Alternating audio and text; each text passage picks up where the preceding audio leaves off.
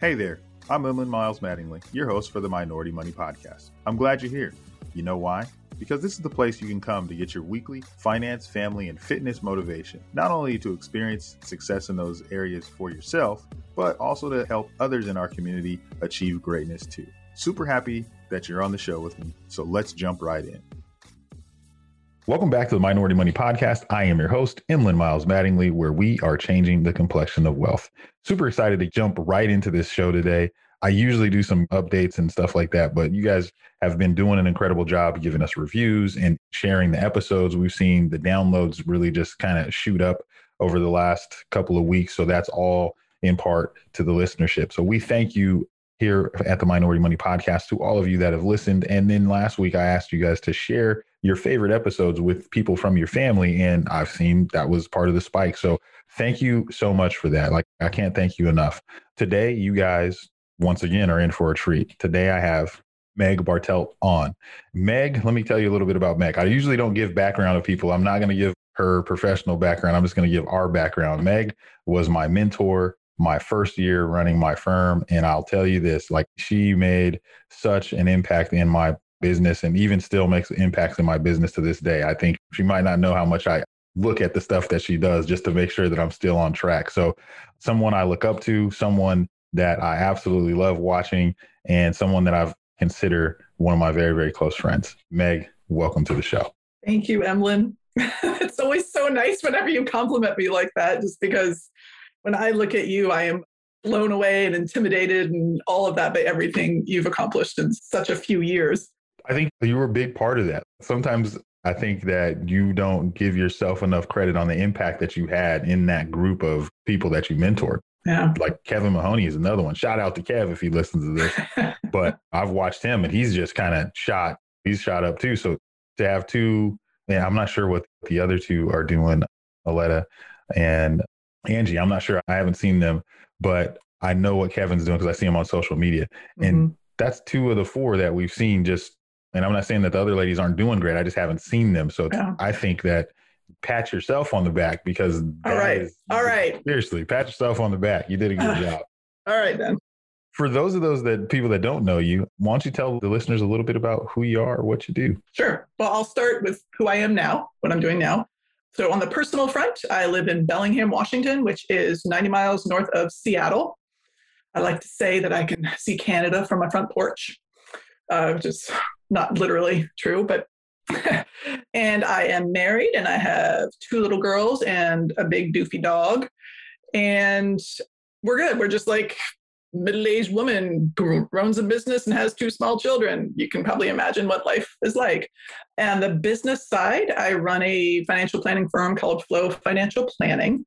It's a little over 5 years old now, and we specialize in working with women in their early to mid careers in the tech industry. We are a team of 3. We're a virtual firm. So not only do our clients live all over the country, although primarily in Seattle, Bay Area, New York City, where all the tech hubs are, but all 3 team members at Flow, we all work from our home offices. So we are virtual in all regards.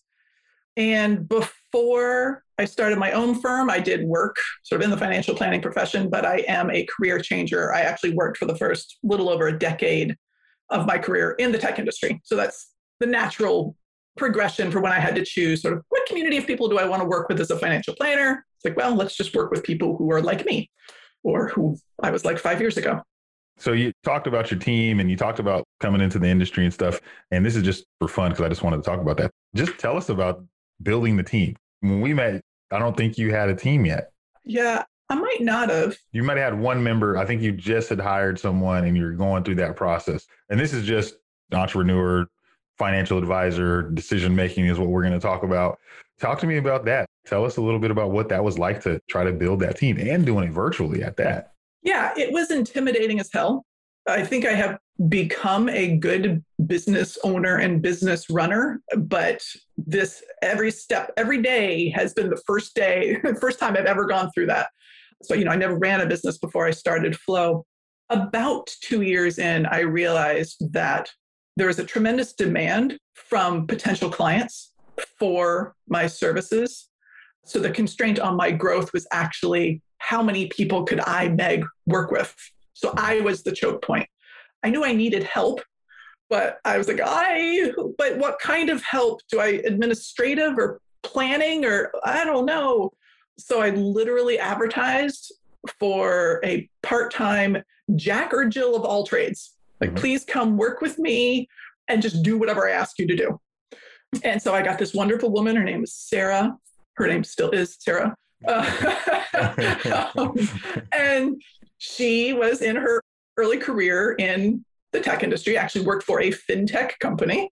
But she was really interested in financial planning. And so she worked for me on the side of her full-time gig in a tech company. And so she got her feet wet, kind of doing a wide variety of things in an RIA. And she enabled me to start getting a little more clarity around, okay, what are the tasks? What are the categories of work that I can reasonably delegate to someone else? And what do I need to retain for myself? So she helped me figure out that, all right, I need to hire someone basically full-time, dedicated administrative person, it's evolved into a director of operations type role. But basically everything outside of working with the client, providing advice to the client. So also the businessy operations stuff. And so that was Janice. And I hired Janice 3 years ago and then eventually we kept on growing. And again, the choke point was still, there are more women in tech out there who want these services than I can provide, which has, by the way, been a total mind blower. Just how many people out there desperately want this help, this financial planning relationship, and how few good financial planners there are to provide it. That's been so eye-opening for me. So about 2 years ago, I then hired a full-time associate planner. Her name is Maddie. And Sarah went on her own way. And in fact, I think in the meantime, opened up her own RIA. So that was a success story. But so now we are a team of 3, Janice, who does sort of all the operations stuff, Maddie, who's an associate planner, and me, who's sort of the lead planner and bottle cleaner and everything else, because I'm still small, I'm still figuring it out, and still have insecurity about how good of a business runner I am. There should be none. Here's the voice of reason. I mean, you're running a pretty damn good business. I think it's better than pretty damn good. I just think it's a damn good business. So thank you. But getting to those things that as you go through business, right? And as you're growing and you get to that point where it's like, I need help. You've seen that early, you identified it. There's a lot more people out there than I can help by myself. And now I have to build my team. And sometimes you have to take that step almost away from the business, not in the sense of leaving your business, but like growing it. You have to take that pause moment. Like, did you stop taking clients at any point to develop these people that you brought onto your team? Yes, we basically consistently for the previous 2.5 years, we've had a wait list. And a few months ago, we in fact just stopped putting people on the wait list and stopped taking clients. And in part, that was because our current clients that we have 55 clients now, it seemed like all of them were going through these major upheavals in their life because we work with people in tech. We had like 20 clients going through IPOs simultaneously. And that's really work intensive. Lots of people buying homes, getting married, having babies, changing careers, going back to graduate school. And our first responsibility is to our existing clients. So we just shut down sort of the new client thing. And we have intentionally, even before that, constrained our growth. 1 or 2 new clients per month was all we felt. We as a team with how we work that's the fastest we could grow and still give existing clients and these new clients what they deserved and what they needed. Absolutely. And I think it's so awesome just to hear you talk about the business as the business, right? And just how it has to be developed and what you had to do. And I love that part of it because I think sometimes as an advisor, like you said this in the beginning, not a quote, but talked about owning the business and then running the business or something like that. Like, you know how it is working on the business and in the business. And sometimes you get buried in the business and you never get to work on the business. So being very purposeful about taking time away from new clients and respecting the time that your existing clients demand from you, that they need from you. So that I just love this. And this is something that I needed to hear it. I wanted to hear it. So I just asked. But the other things that we wanted to talk about was, I know today we were talking about the blueprint for financial decision making. And how you go through those things.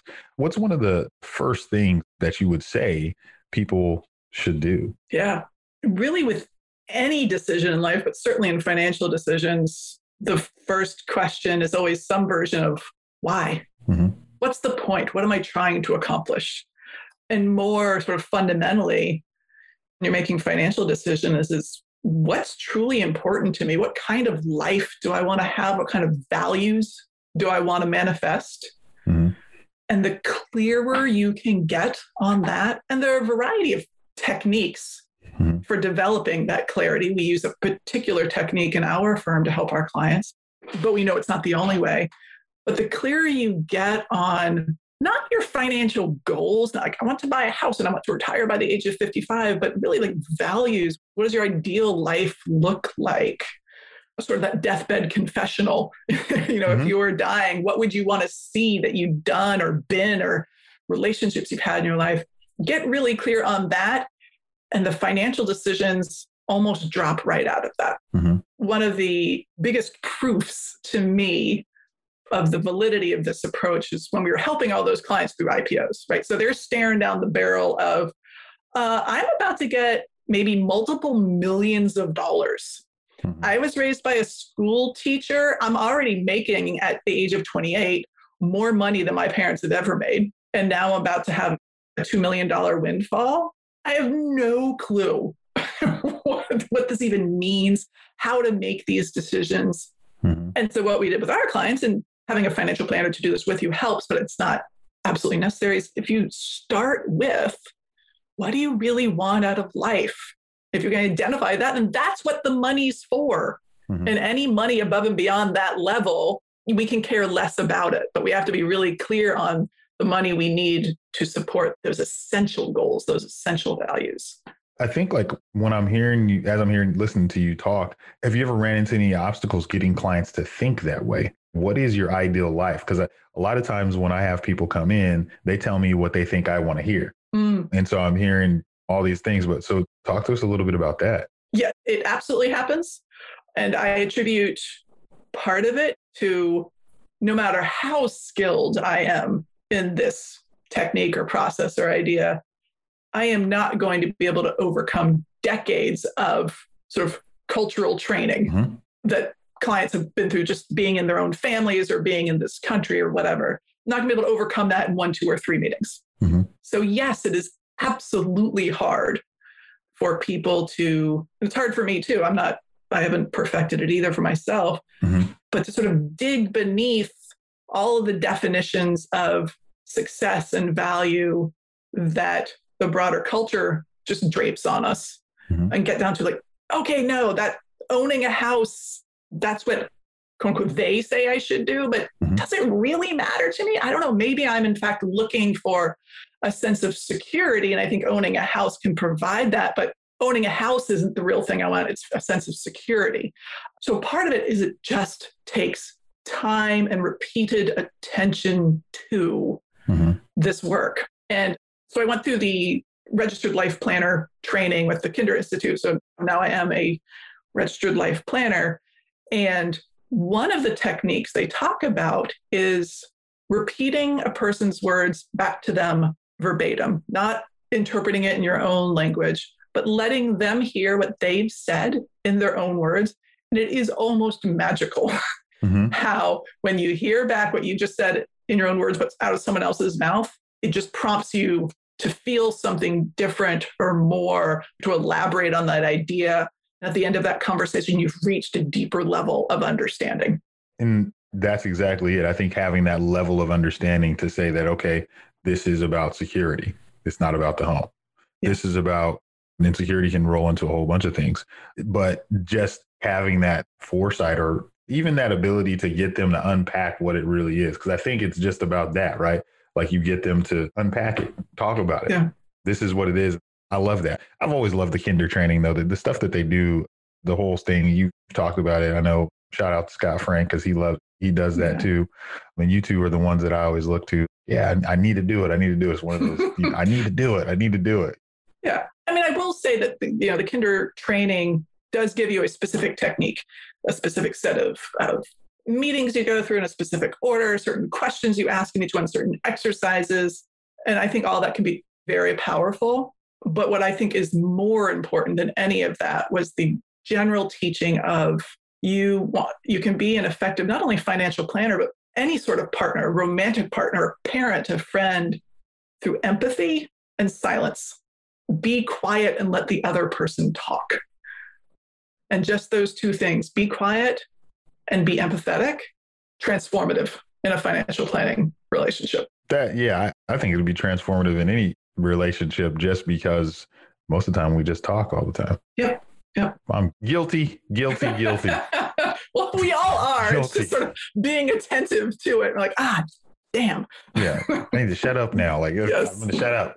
Yeah. I've had that. That happens daily where I find myself saying, I need to shut up. Mm-hmm. So I definitely want to get into that Kinder training just because I think that it'll help so many different relationships that I have, not just with my clients, but family, friends, acquaintances, just different things that I think I would be able to help.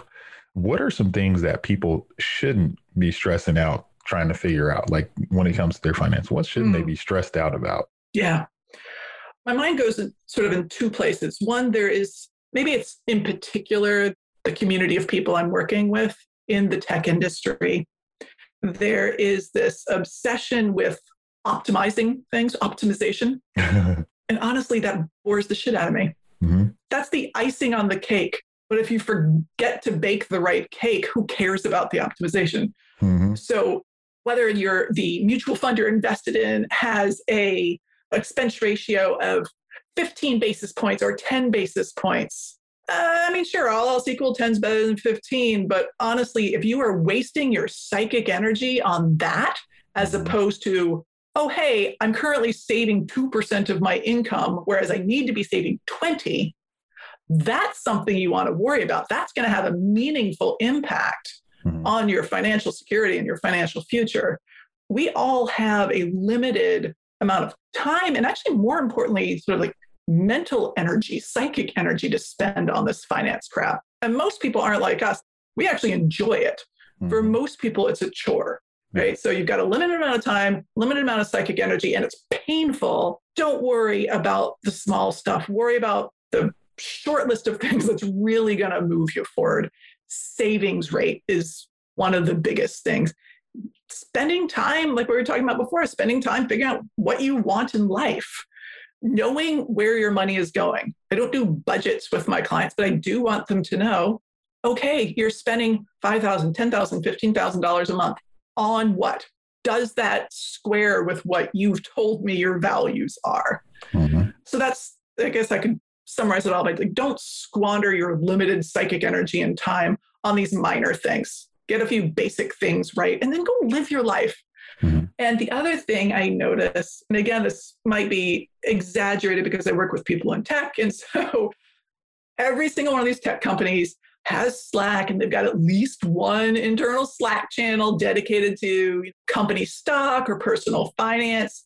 And oh my gosh, the tactics are just flying in there. Sometimes they're completely illegal, but most of the time they're legal, but irrelevant to my clients, right? Because the financial decisions right for one person are not necessarily the ones right for another person.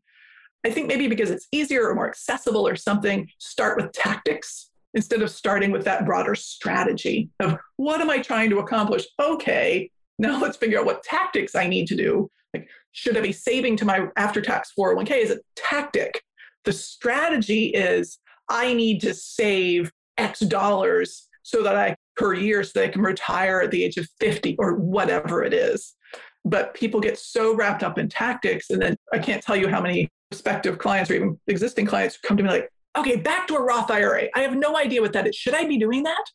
Because backdoor Roth IRA is a huge topic of conversation in these Slack channels. I'm like, okay, well, let's talk about what it is and why that tactic may or may not be appropriate for you.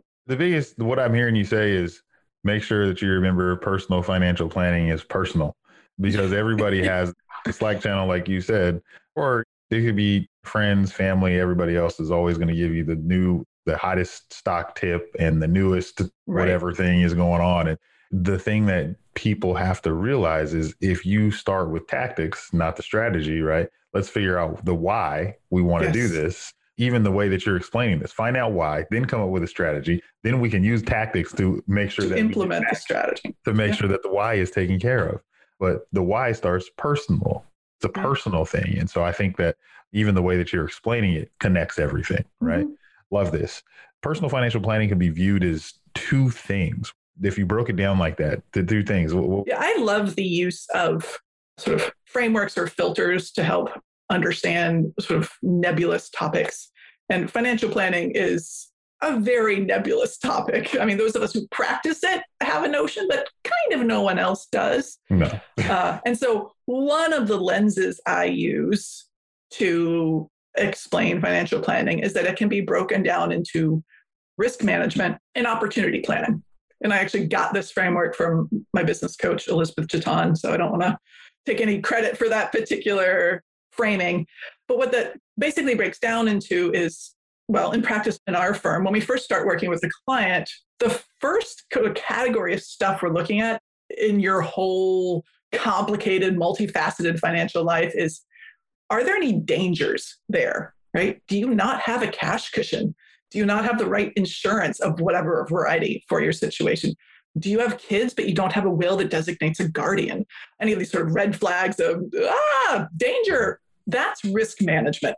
So the first category of stuff that we want to deal with, because if we don't deal with that, your life can be upended catastrophically in a moment at any time. We don't know what. But once we have that dealt with, and it might be a heavy lift initially, but sort of maintaining that is much easier, then we can get to the much more fun and exciting and invigorating and inspiring opportunity planning, right? Especially if, well, I don't know. I don't work with retirees, so I can't throw any sort of shade about sort of that stage of life or planning with them. But I certainly know that if you're in your 20s, your 30s, your 40s, and you are in the tech industry, my goodness, like the universe of opportunities ahead of you is boundless. And that's one of the exciting things about working with people in tech is that not only are the opportunities boundless, but you're getting paid so well that you can sort of stockpile that money so that you can take advantage of whichever of those opportunities you end up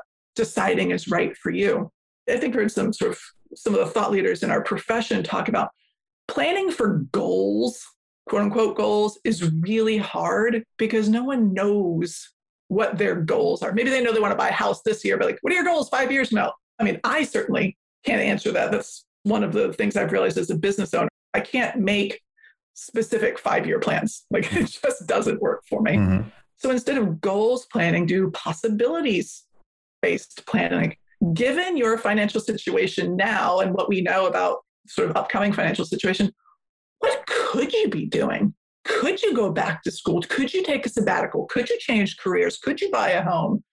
And because so many of the people who come to us are frozen, they almost have this like, no, you work 9 to 5 in this job until you die, stockpiling all of that money. Maybe you think you can buy a house. And it's really up to us to say, sure, if that is what you want, right? Some people are very comfortable with having the same job for 40 years. Cool. But look at all these other things that you could do. I am telling you, as your trained and experienced, fully operational financial planner, you can reasonably do all of these other things. Look at this. It is so exciting for our clients to see because they just felt fearful ahead of time. The whole thing that I'm throughout the theme of what you're saying is start with why. And if the why has been discovered in that first, or you're still discovering it in the beginning, then it makes all of these other things easy, right? Because you're saying, okay, what's the opportunities that we're planning for? Do you want to retire at this age? Do you want to do this? Do you want to do this? And when you're talking about your ideal life, you can say, okay, my ideal life is I want to not go to work at 9 to 5 when I turn 50. I want to be able to travel a little bit. There's some different things, I have some ambitions. I want to go see these certain things. And now we can back into the strategy, the tactics, and then we can take first managing those risks and then plan for the opportunities that are within your why. Yeah. And the risks too fit very closely into your why also, right? If you work with anyone with kids and you ask them to sort of talk about the things that are most important to them, protecting and providing for their kids is always going to be top three. Always.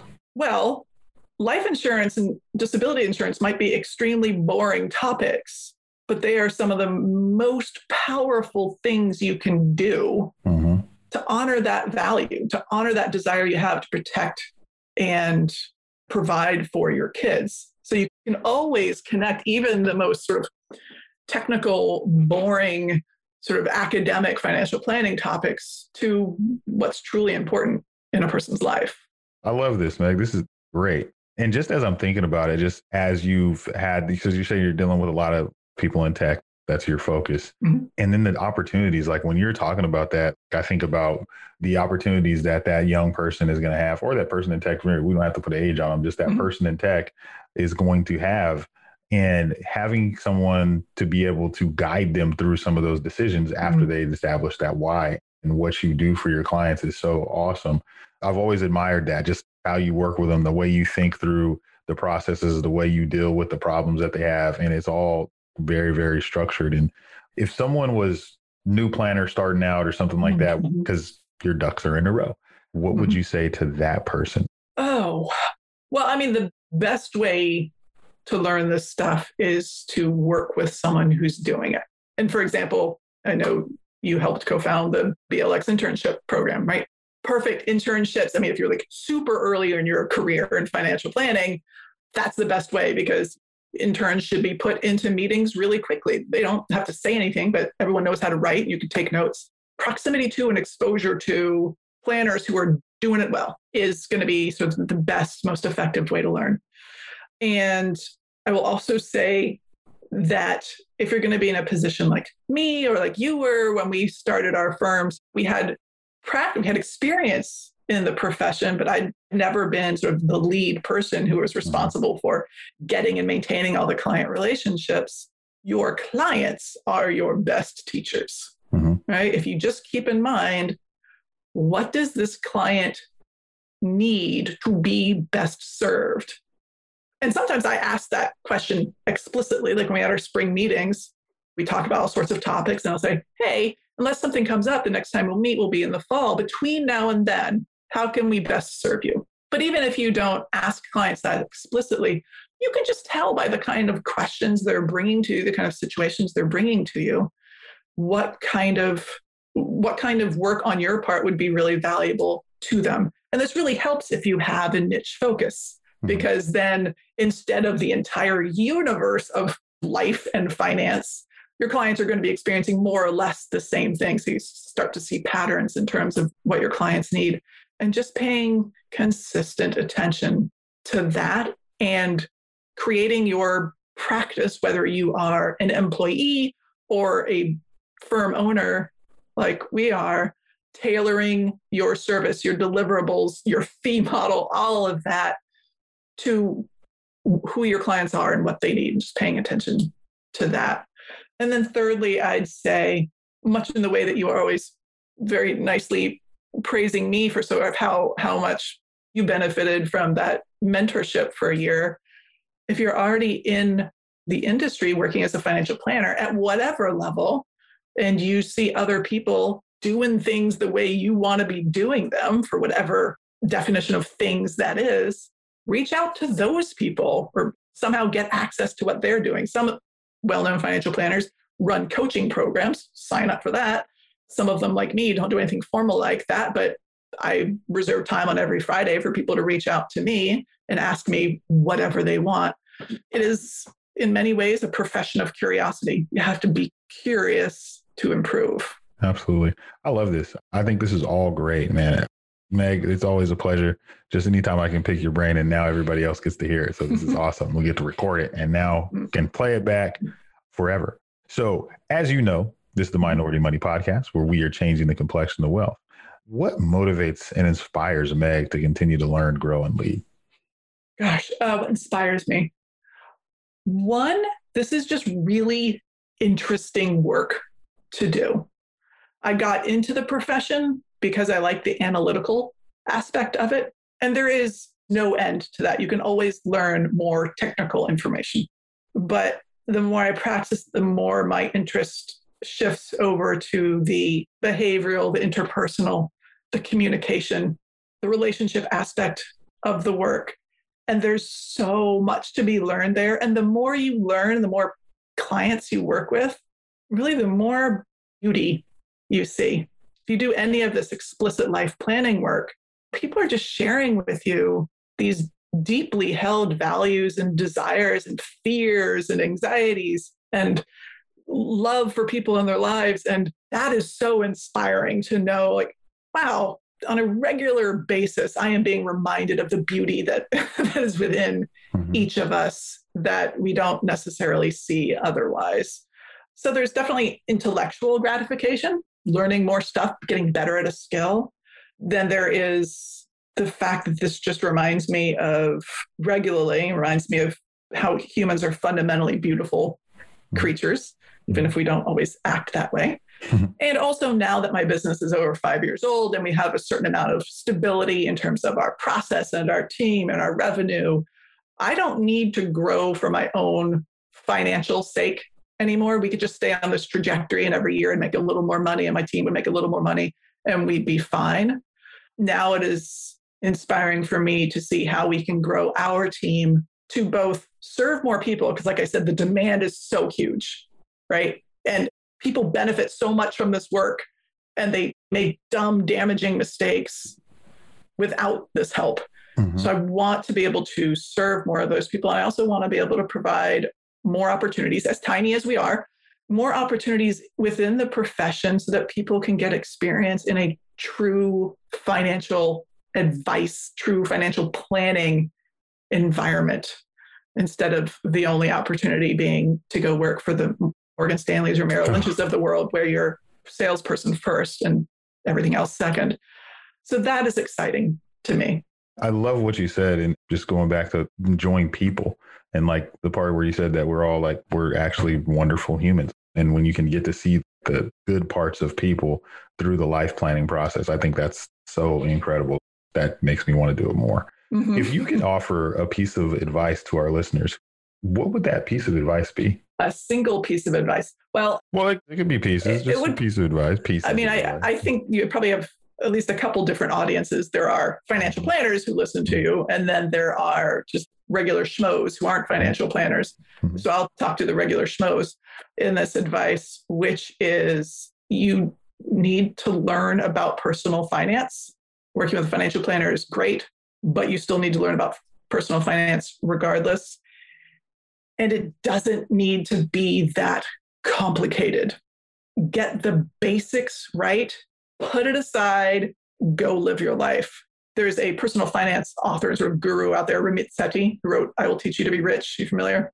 So he's pretty vocal and snarky. So his style might not be the best for everyone, but I agree with so many of his sentiments around personal finance. Figure out what the most important thing is. Set up your life to save or whatever, the few basics, and then stop. Don't live in your spreadsheet. Don't obsess. If you don't want to learn about cryptocurrency, cool. That is not essential to a successful financial life. There are very few things that are essential to it. So go read a book or two. Read I Will Teach You to Be Rich. I did.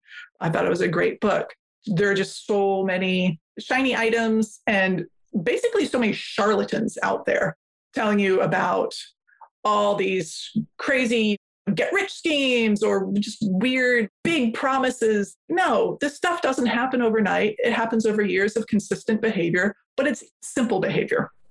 It doesn't have to be complicated. So yeah, that was a whole mess of stuff all stewed together there. But it's good. I think that solid advice coming from a solid advisor who's built a solid practice, who helps a lot of people. So I think you probably would be an authority on telling people what they need to know about personal finance.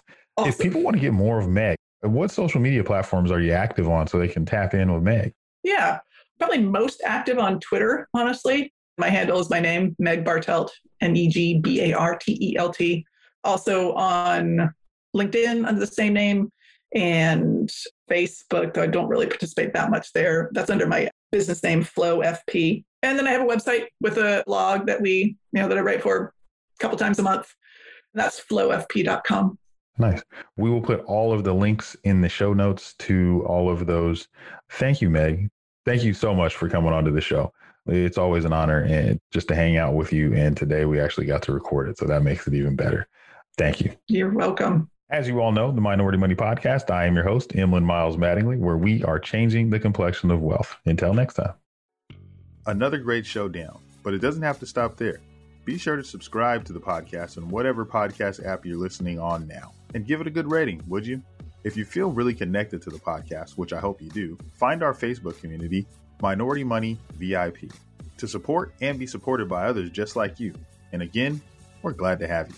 While this podcast is meant to inspire and motivate you to live your best life, it can't be your complete one-stop shop. I know, that really sucks. But I don't know anything about your specific situation. So please reach out to an attorney or a CPA, or you can reach out to me, a financial planner, to help you with your specific situation. To get a hold of us, please reach us at fan@Minority Money Podcast. That's FAN @Minority Money Podcast, so we can get to know you there. Thanks for being here, and until next time,